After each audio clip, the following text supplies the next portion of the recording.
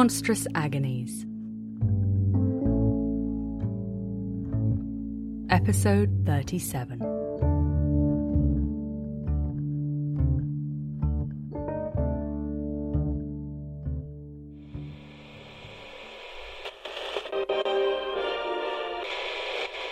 We're not a car company.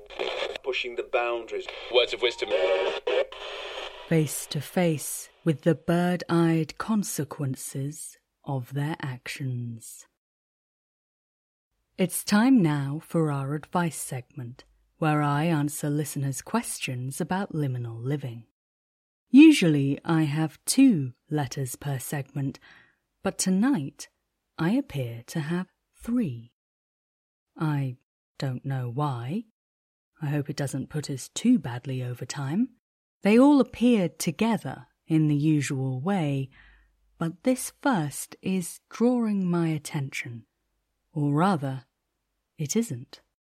I feel no compulsion whatsoever to answer it, which is unusual. But I assume it's been selected for a reason. Let's find out, shall we? Good morning. I hope this letter finds you well. I am writing on behalf of my organisation to explore avenues of interest as we endeavour to expand our offer to include broadcast media. We are always seeking new ways to support our siblings in the creature community and have become aware of the important role that media plays in the well-being and self-actualization of those individuals who enjoy marginalised identities. Very good.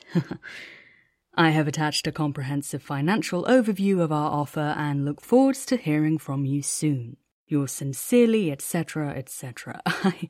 I'm sorry, you're trying to buy a radio station. Well, I suggest your first course of action is to find a radio station that is, in fact, for sale. Hold on, there's a logo on the letterhead. Ah, yes, our old friends. Well, on the off chance that there is someone from your organisation listening to the programme right now, I can tell you without hesitation that the Nightfolk Network is not for sale. It never will be, and even if it were, it would not be available to the likes of you. Putting that silliness firmly behind us, our first real letter this evening comes from a listener who asks what to do about some unfortunate nomenclature. I don't mind being from a minority genus. I quite like it, actually. I've never had a problem standing out from the crowd. I don't think there are any other individuals in my genus in the country, not since my mother moved back home to the Gobi. And I know it isn't considered polite anymore, but I actually don't mind when people ask what genus I am, as long as they're polite about it. It's not like I don't know I'm not exactly the usual fare round these parts. The problem comes once they've asked, because then I have to answer. The first part's all right, Mongolian. Well, that's just true, I am Mongolian. And the last part, worm, well, that sort of goes without saying. I am pretty undeniably a worm. I wouldn't even mind the middle bit so much if it wasn't for how it makes the rest of it all sound. I read a book there recently about a guy whose middle name was Death, and he seemed to get along fine. But you put it all together, and it's not the easiest thing to introduce yourself as, especially when it comes to dating apps. Hi, I'm by Amber. Fancy going out for dinner sometime? Oh, you're a gargoyle. That's so cool. I'm a Mongolian deathworm. Oh, you're washing your lichen that night, are you? Every night. All month. The genus has a name in Mongolian, but not a lot of people speak Mongolian round here. Besides, I've tried using it and people just ask what it means, which puts me back at square one.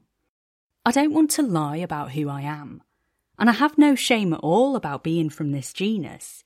I just wish we weren't lumbered with this ridiculous name.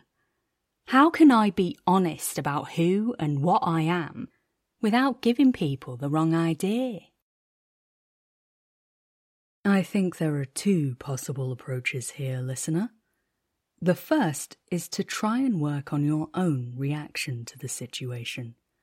If someone is more concerned with how your genus sounds than with getting to know you as an individual, you may well find that they aren't the sort of person you want to be building a relationship with in any case. It's funny you mention the change in attitude around asking a person's genus. The reason that question has, in recent years, become taboo is because often it is asked as a way of compartmentalizing another person, putting them in a box and making all sorts of assumptions about their personality, their habits, their politics, and, ultimately, their worth. There is no reason announcing yourself as a proud Mongolian death worm should make a difference in how people relate to you. If it does, that's their problem. It's not your responsibility to alter the way you speak about your identity in order to make it more palatable to others. Having said that, it is your identity.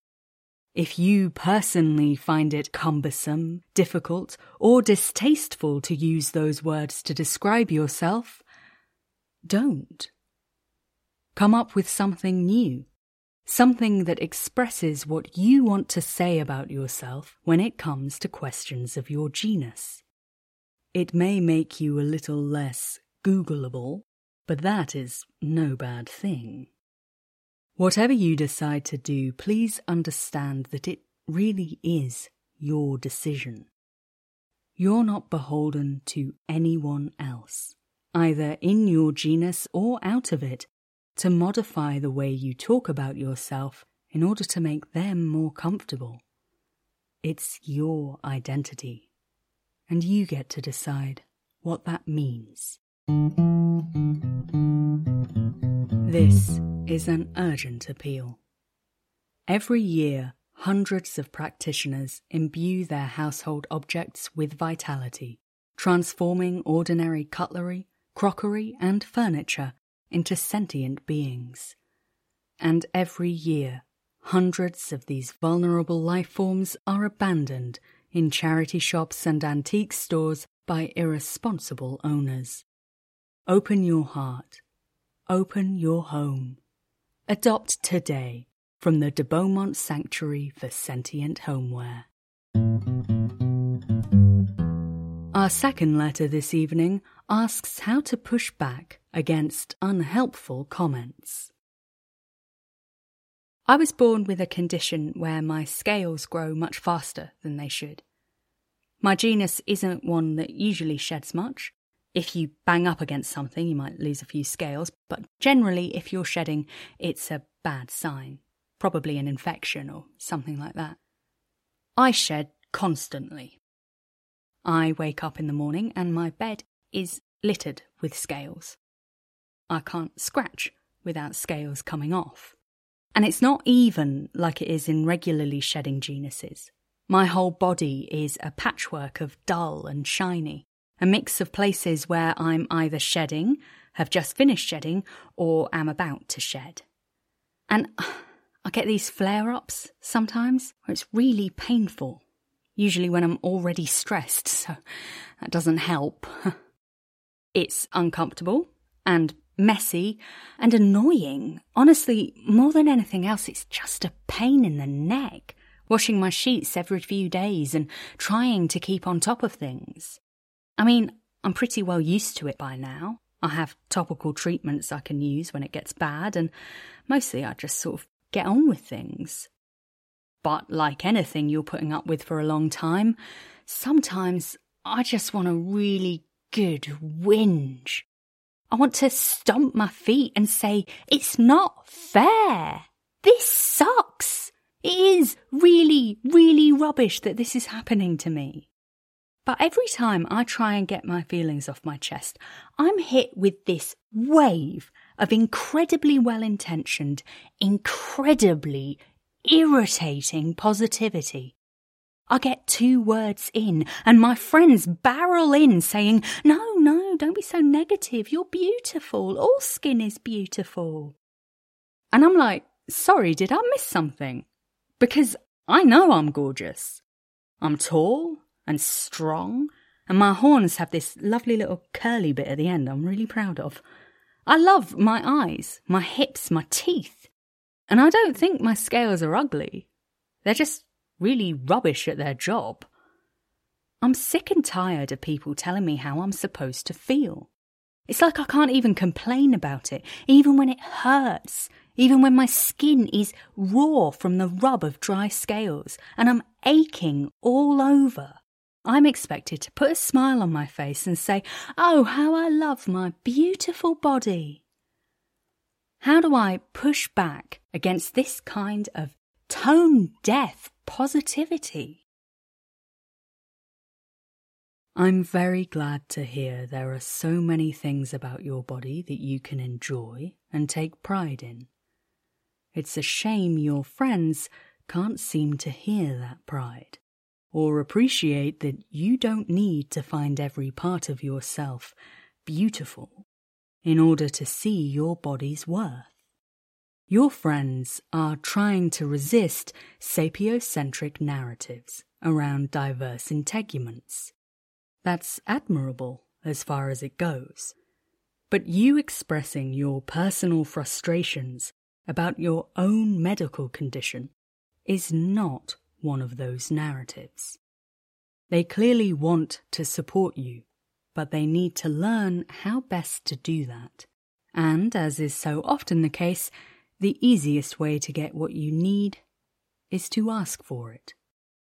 The next time you want to vent, tell them, "I'm feeling really frustrated right now and I'd like to get it off my chest." If they try to respond with the language you've talked about in your letter, you can thank them for the sentiment and let them know that actually all you need for the moment is some sympathy. Some people will be less able to meet this need than others. For some, it's easier to parrot the correct phrases than to actually listen and engage with the real person in front of them. If that's the case, I'm afraid there's nothing to be done but to draw a line under it and accept that those are not friends with which to trust your emotions in this matter. However, with some clear communication, I trust you'll find those friends able to give you space to feel what you're feeling and a sympathetic, non-judgmental ear to listen. 131.3 FM, the voice of Liminal Britain. That's all for our advice segment tonight. Next, it's time for our monthly book club. This month, a bittersweet coming-of-age novel about a werewolf family fighting to find their place in a sapio world. Mongrels by Stephen Graham Jones tells the story of... I don't wish to be helped. The power of dreams.